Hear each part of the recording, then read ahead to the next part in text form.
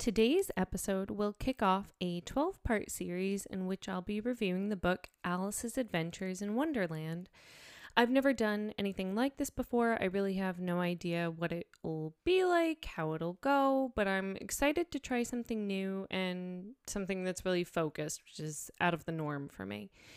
I really want to impress upon new listeners that I'm not a journalist or an author, and this isn't a research-based podcast, though research will be used at times to inform my opinion. This episode doesn't contain adult language, so it's appropriate for families.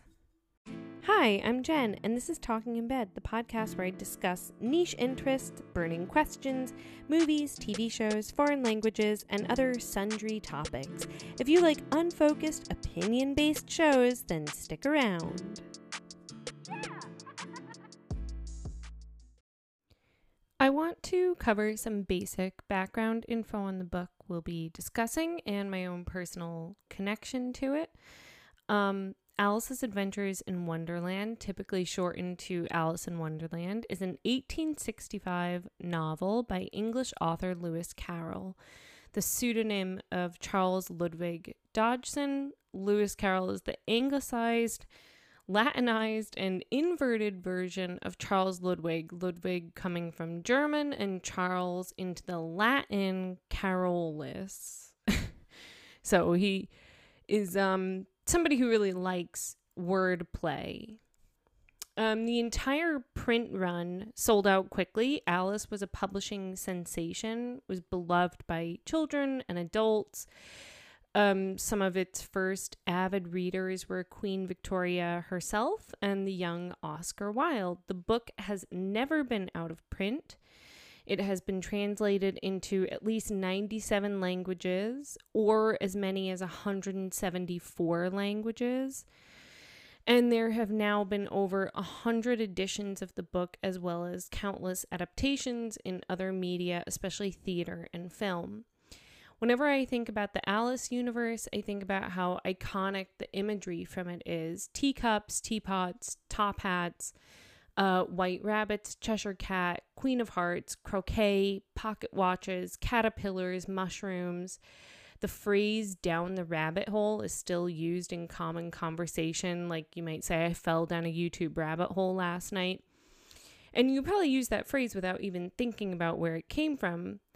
You know, people weren't commonly falling down rabbit holes to the point that it became a catchphrase for embarking on an unexpected journey. The use of the white rabbit in The Matrix. Those things are often directly associated with this book, which is partly thanks to its many reproductions and adaptations. It's always stayed somewhat fresh in people's minds as a beloved children's story. The really amazing thing about rereading the first chapter is that I realized how easily adaptable it is to film and stage. It's really formatted, at least from what I haven't reread the book in a long time, so even though I know the story well, I'm kind of going in somewhat with fresh eyes. I'll know it once I get there, but I couldn't necessarily tell you the order of events. Like I don't have it imprinted in my memory that super clearly. But it's formatted in such a way that it can easily be interpreted by others into other creative works. And one of my favorite things over the years of being an Alice fan has been seeing how creative and abstract people can interpret the scenes from this book, like plays, movies, music, Jefferson Airplane, video games, comic books. I've even played a mobile solitaire game that was just sort of set in the world. And amongst its international translated publications, I've read things that have said that elements of the story, some of the dialogue gets adjusted to make more sense in the culture that is reading that particular language, which I found really interesting, that you could that you could change kind of what the Queen of Hearts might say, or what the Mad Hatter might say, just to make it make more sense for the reader of that particular language. I think for most people, their main connection to Alice in Wonderland adaptations are the 1951 animated film movie from Disney and or the 2010 Tim Burton travesty. Now, if you connect it more with the animated 50s movies, you're welcomed here with open arms. If you're more familiar with the Burton trash pile, you are still welcome here, but I'm going to ask you to sit down and listen closely without being defensive, because I don't like that movie. During the summer of 1998, I was 12, and there was like some talk about me potentially babysitting for the kids of a coworker of my dad's, and in order to prepare for that, I thought I should watch some kids movies, that I would like maybe watch movies with the kids. And I don't know if I had seen Alice in Wonderland before, or maybe I had just been a weird kid long enough by that point that the movie just connected with me on a different level. But as soon as I saw it that summer, it took over. That was the summer. I loved the animation, the music, the characters. I don't even remember if I even ended up babysitting, but I did like acquire a box of colorful wires from an uncle who worked as an electrician. So I sat in the basement and like twisted wire into braids and shapes, and I watched this movie like on repeat. And getting fixated on a movie that was like nothing unusual for me. When I was 5, it was The Little Mermaid, and when I was 13, it was Stand By Me. But Alice, that was a story that just really spoke to me on a soul level. And then I read the book. And what I found was a couple of things. I found an adventure story, or like an Odyssey story, with a girl protagonist, which, just going off my gut assessment, gut feeling, is not as common as male protagonists. It was an introduction to the world of Victorian England. The main character was a curious and forgetful girl who didn't understand anything going on in the world around her. It was a really uniquely creative writing style with like humorous asides to the reader through the use of parenthetical commentary and scenes written in such a way that really engaged my mind to build the world of Wonderland in my head. And maybe that's why Wonderland is still so meaningful for me. I got to create a world in my mind that would look slightly different from the way you would imagine Wonderland. And I suppose that's true of any book, but I promise you that no other character's journey spoke to my little ADD mind the way that Alice did. So now we've got the book's background, my own background out of the way. Let's jump into chapter 1, Down the Rabbit Hole. So I don't have any context for Victorian English children's literature. I don't know what the generally accepted standard was and what children back then liked reading.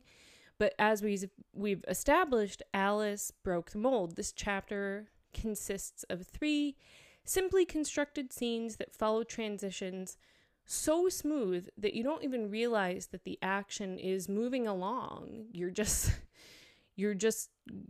going through the experience with Alice. We start off sitting at the edge of a river with Alice and her older sister. It's a hot summer day. Alice is bored and tired. I'm going to say Alice a lot, just FYI. Alice is bored and tired, and her sister is reading like a grown-up book. It doesn't have any pictures or conversations in it. Alice sees a white rabbit talking to itself and decides to follow it down a rabbit hole. She goes down the rabbit hole for quite a while, and this is the scene where we really get to know Alice as a person She's adventurous, but not in a brassy way, more in an oblivious way. She wants to be polite, but her curiosity usually gets in the way of that. Then she lands, and we follow Alice into the Hall of Doors. This is another longer scene that, like the concept of the rabbit hole, it provides us with iconic concepts and imagery. She drinks from a bottle with the tag "Drink Me" and eats a cake with the words "Eat Me" written on it. Two things that you've almost certainly experienced at least once in your life at a party of some sort. The drink and cake also introduce a theme throughout the book that Alice's size will change suddenly based on her interaction with the world around her. After she eats the cake, the chapter ends. So that's kind of that's the three scenes: sitting by the bank, falling down the hole, in the Hall of Doors. I'm not going to go through and pick apart, line by line what she says at this point. That to me is not as interesting as talking about what I can take away from the chapter and how it informs my understanding of the character and what is to come in the book. So if you haven't read the book, there's a reading at the end of this episode. If you have, it's maybe a refresher for you.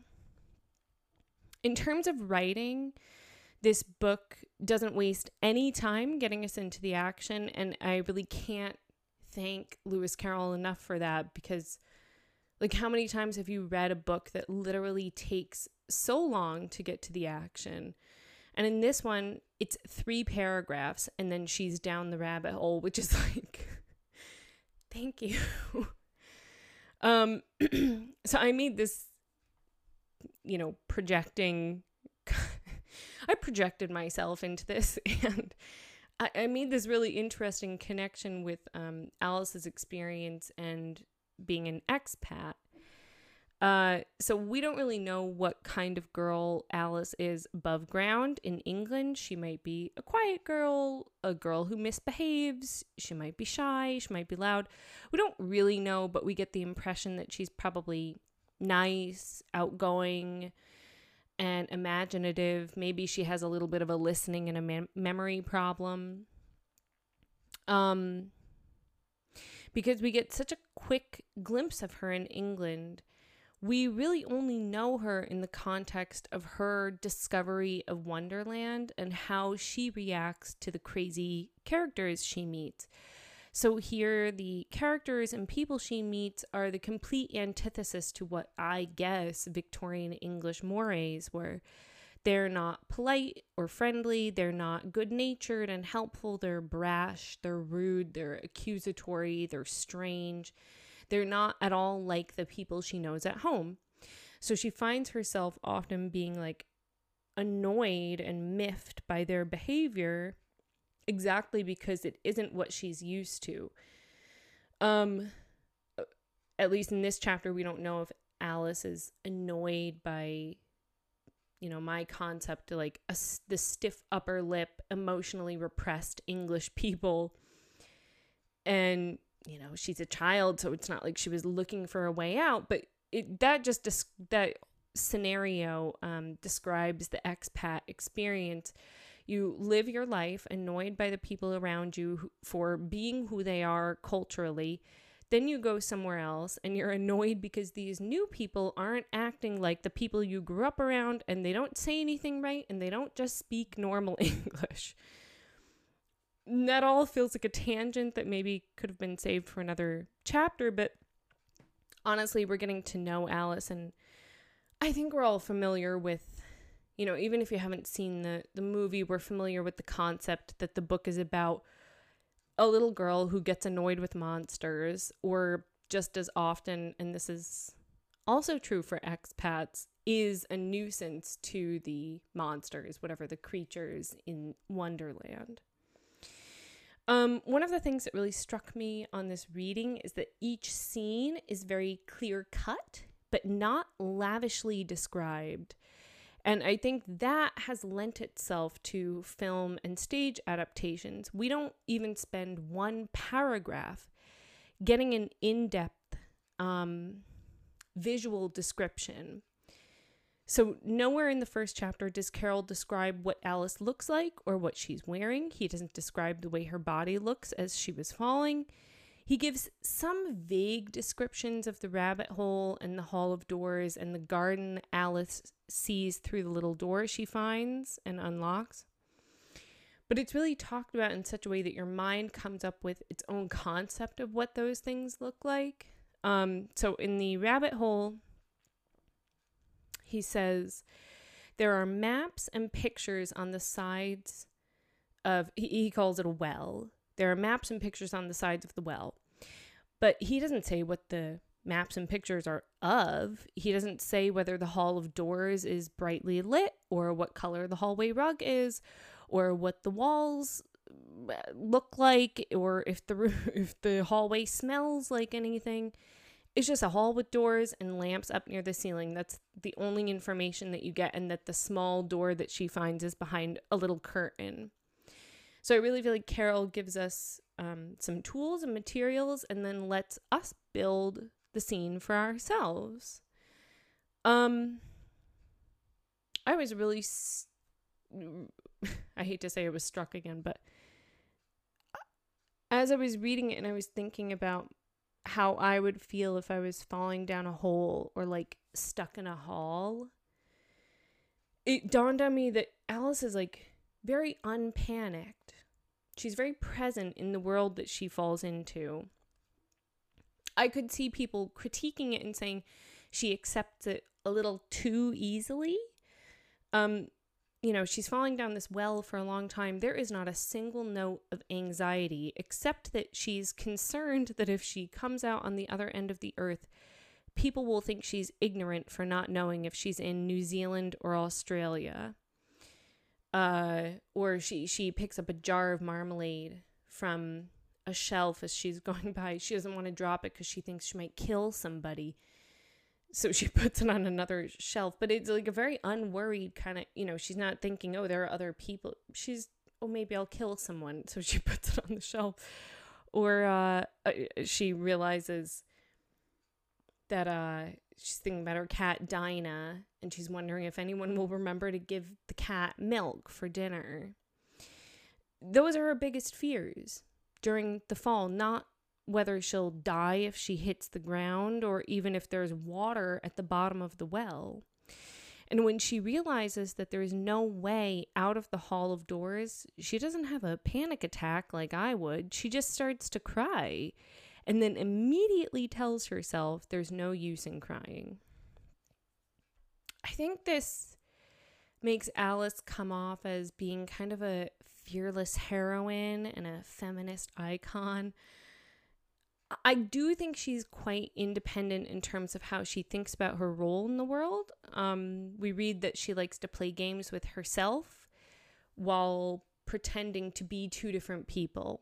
I think we've all experienced that in our childhood. Maybe not, or yeah, maybe pretending to be two people, maybe not. But having an imaginary friend or even just feeling like your stuffed animal has a real personality that you're interacting with. I don't think we ever learn Alice's age in the book. Some people say 7, which seems a little young to me. I'd say she's closer in the range of 8 to 10. She's creative. She's in that part of her childhood where she's very imaginative and her imaginary world is very real for her.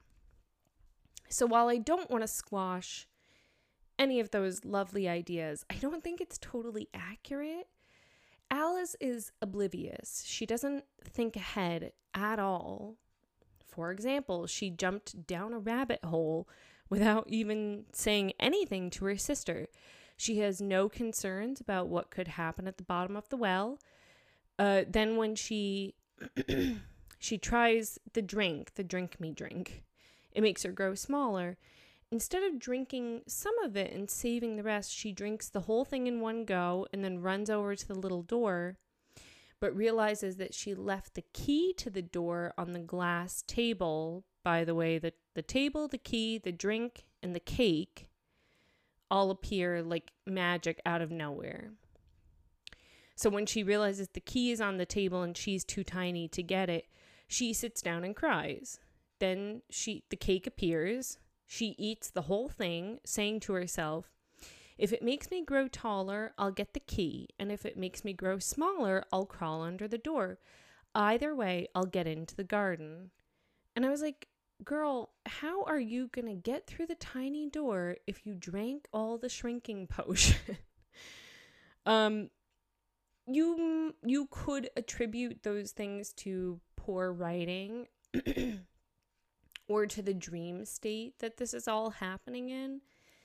But I think it speaks more to Alice's personality. She lives in the moment, in Wonderland at least, and takes each moment as something to be experienced. So more than being fearless of her good qualities, Alice is just like staunchly undaunted by her circumstances. She accepts on a deep level that she'll have to problem solve her way through each scenario, and she learns really quickly that the unpredictable nature of the world she's in will have advantages and disadvantages to helping her navigate through each new scenario. It's almost like she's doing a cold run through without reading anything and is learning the rules as she goes. And actually, we're learning the rules as well. And because she's not scared by anything she encounters, neither are we. It doesn't feel threatening. But the whole problem solving element, it really feels like a video game to me. And it's amazing to me that somebody in, let's say, 1864, I think 1863, came up with this story that had these problem solving aspects to it. And that was just at the dawn of photography, which Carol actually loved photography. And as I'm saying that, he was a mathematician. So he would have liked solving problems. And I think that comes into play. He had a way of creatively interpreting the things that he loved into this work and other works that he kind of created within this world. Something I think is easy to overlook in this book, or maybe it's just because of my kind of close familiarity with it, which I fully acknowledge here and now that could be a real hindrance in my review of the book. Something that you can overlook is that Alice is just like a very likable character. She's sweet and funny and odd. She talks to herself, and it's easy to see that even though she's a flawed person, she always means well. She doesn't intend to hurt others, but she manages to make faux pas all the way throughout her journey and ends up, angering these characters who are also unpredictable. Like, food is unpredictable in Wonderland. The characters are completely unpredictable to her. So if they get angry, she doesn't really know what could happen. But she always holds herself accountable for her mistakes. And again, that connects significantly to the expat experience, making faux pas and then really, I made somebody mad doing that. She's a fully realized character, not like a Pollyanna who gets everything right. She's not a total idiot. And she's definitely not just this, I was really trying to think of a word for this, like an everyman character who serves as our entry point into seeing ourselves in this world. She's a very realistic character. To me, as a child, I really felt this is a realistic character,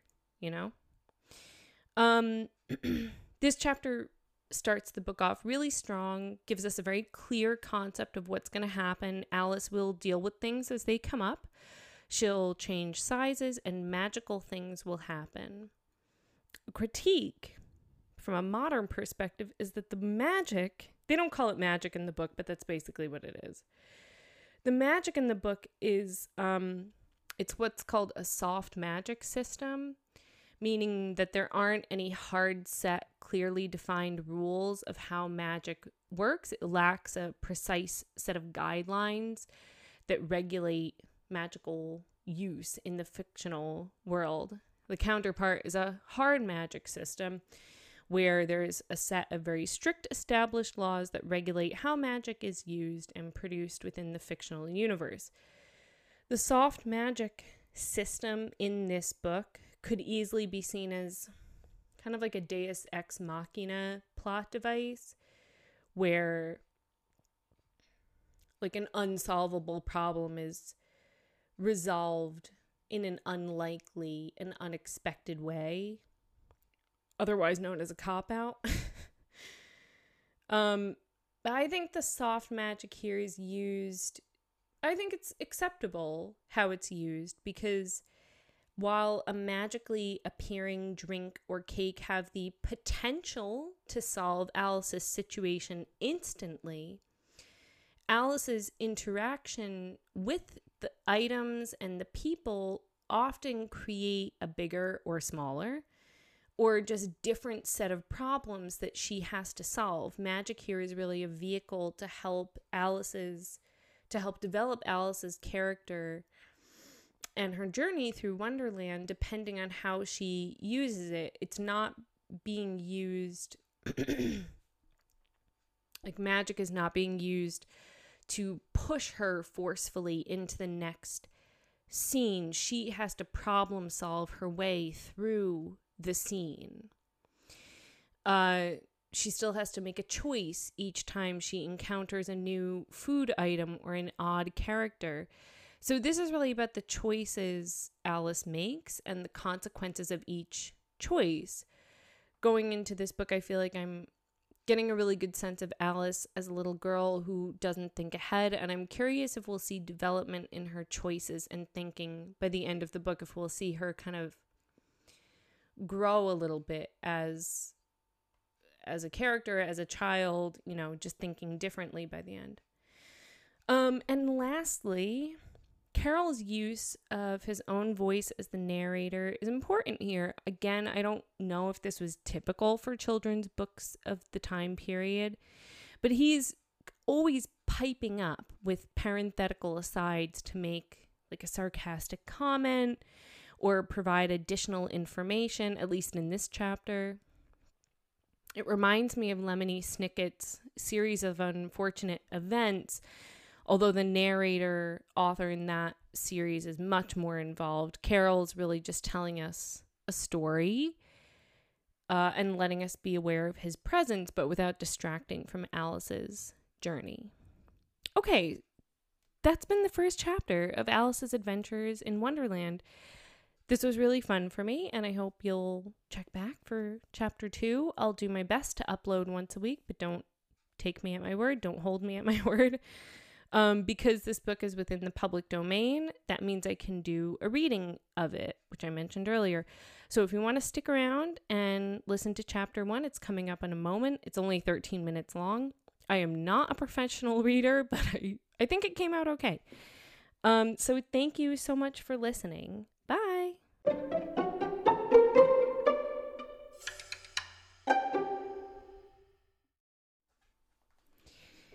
Alice's Adventures in Wonderland by Lewis Carroll. Chapter 1, Down the Rabbit Hole. Alice was beginning to get very tired of sitting by her sister on the bank and of having nothing to do. Once or twice she had peeped into the book her sister was reading, but it had no pictures or conversations in it. And what is the use of a book, thought Alice, without pictures or conversations? So she was considering in her own mind, as well as she could, for the hot day made her feel very sleepy and stupid, whether the pleasure of making a daisy chain would be worth the trouble of getting up and picking the daisies, when suddenly a white rabbit with pink eyes ran close by her.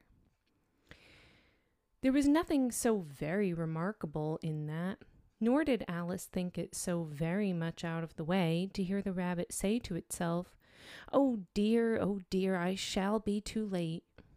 When she thought it over afterwards, It occurred to her that she ought to have wondered at this, but at the time it all seemed quite natural.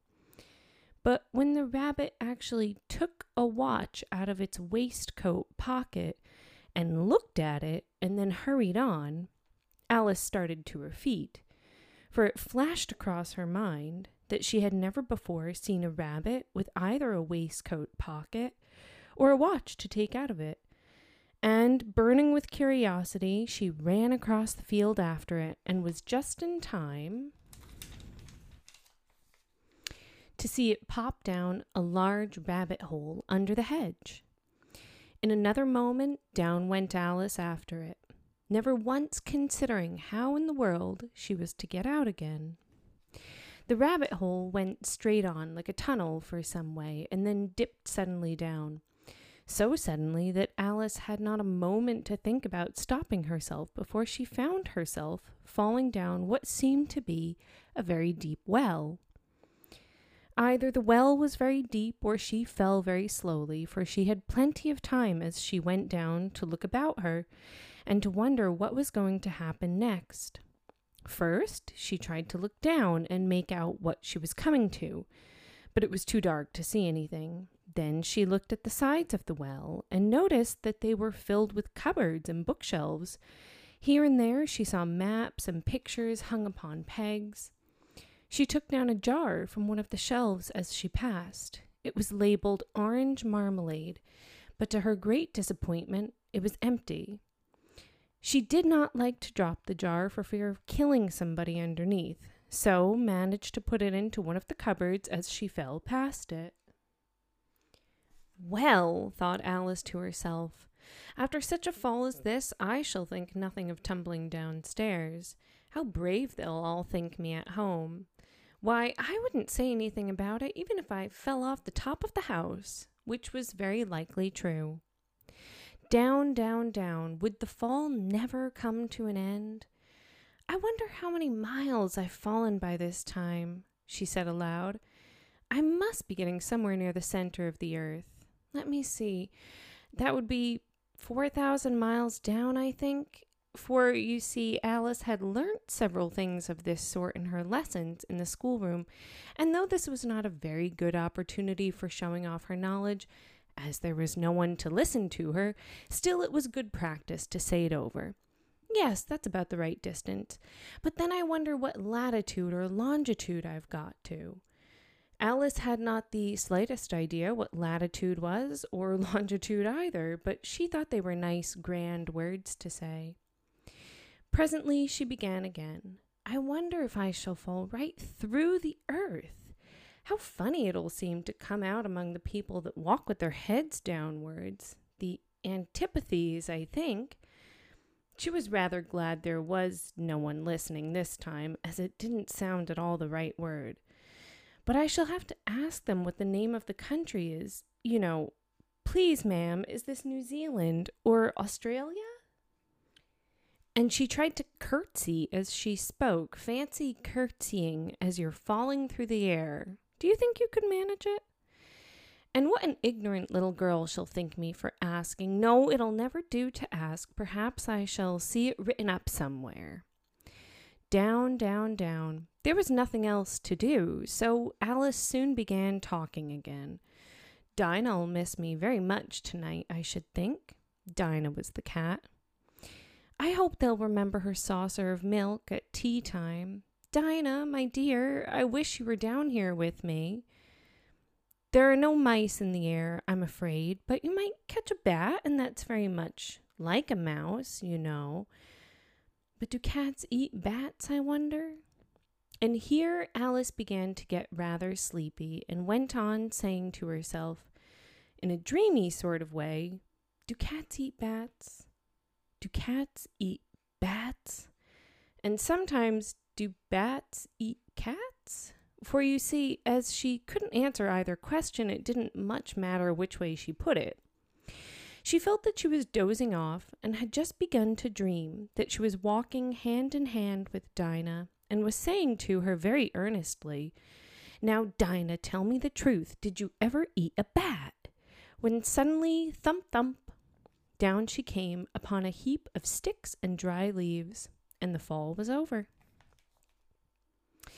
Alice was not a bit hurt, and she jumped up onto her feet in a moment. She looked up, but it was all dark overhead.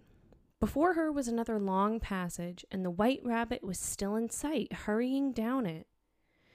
There was not a moment to be lost. Away went Alice like the wind, and was just in time to hear it say, as it turned a corner, "Oh, my ears and whiskers, how late it's getting." She was close behind it when she turned the corner, but the rabbit was no longer to be seen. She found herself in a long, low hall, which was lit up by a row of lamps hanging from the roof.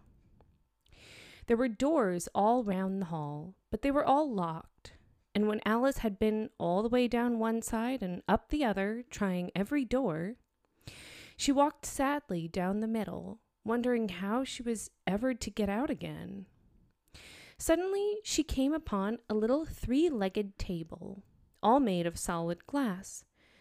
There was nothing on it but a tiny golden key, and Alice's first idea was that this might belong to one of the doors of the hall. But alas, either the locks were too large or the key was too small, but at any rate, it would not open any of them.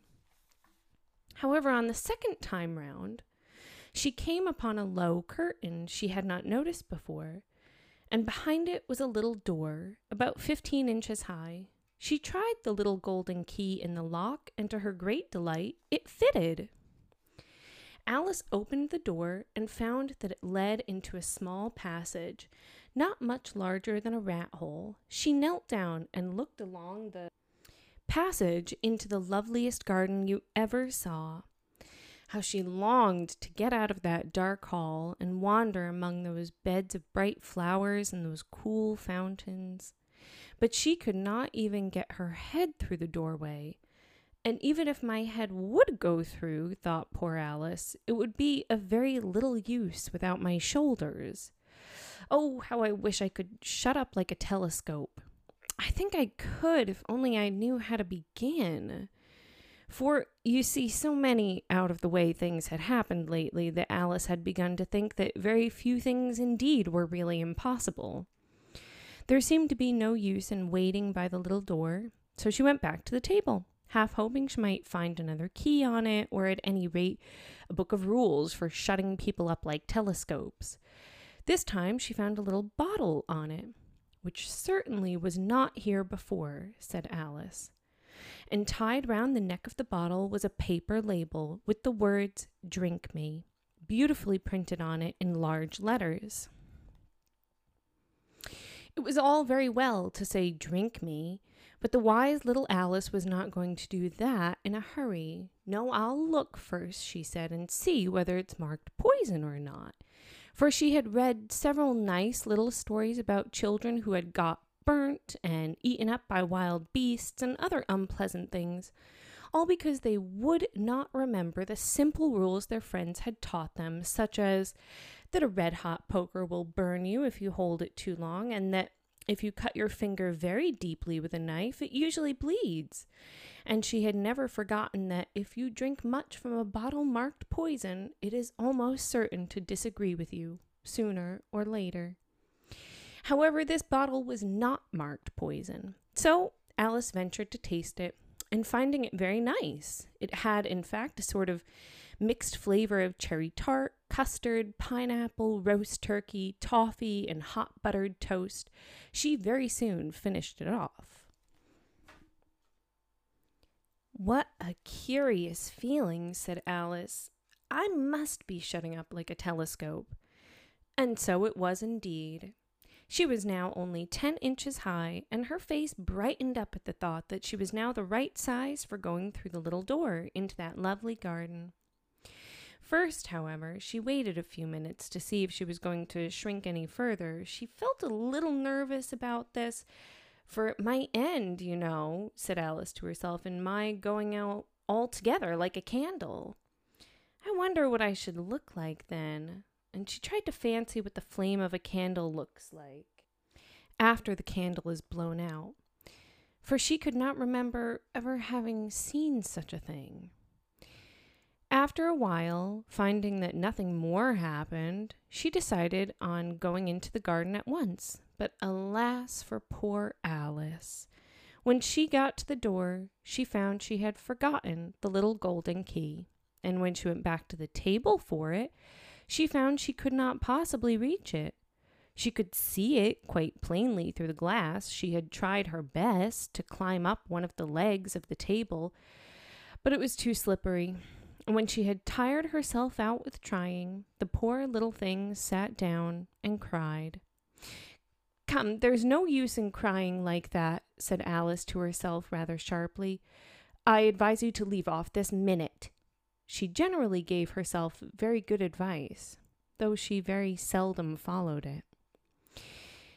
And sometimes she scolded herself so severely as to bring tears into her eyes. And once she remembered trying to box her own ears for having cheated herself in a game of croquet she was playing against herself.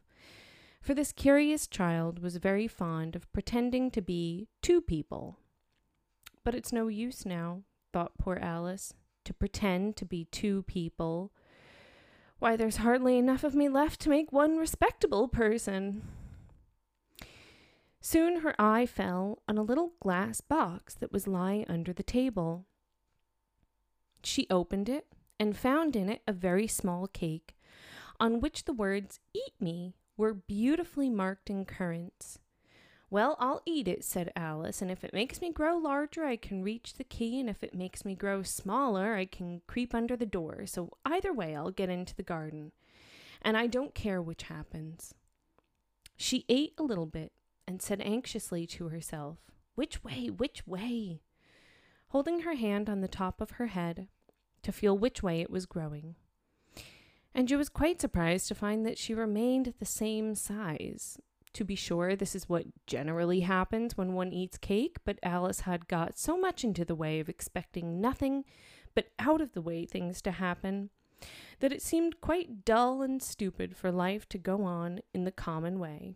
So she set to work and very soon finished off the cake.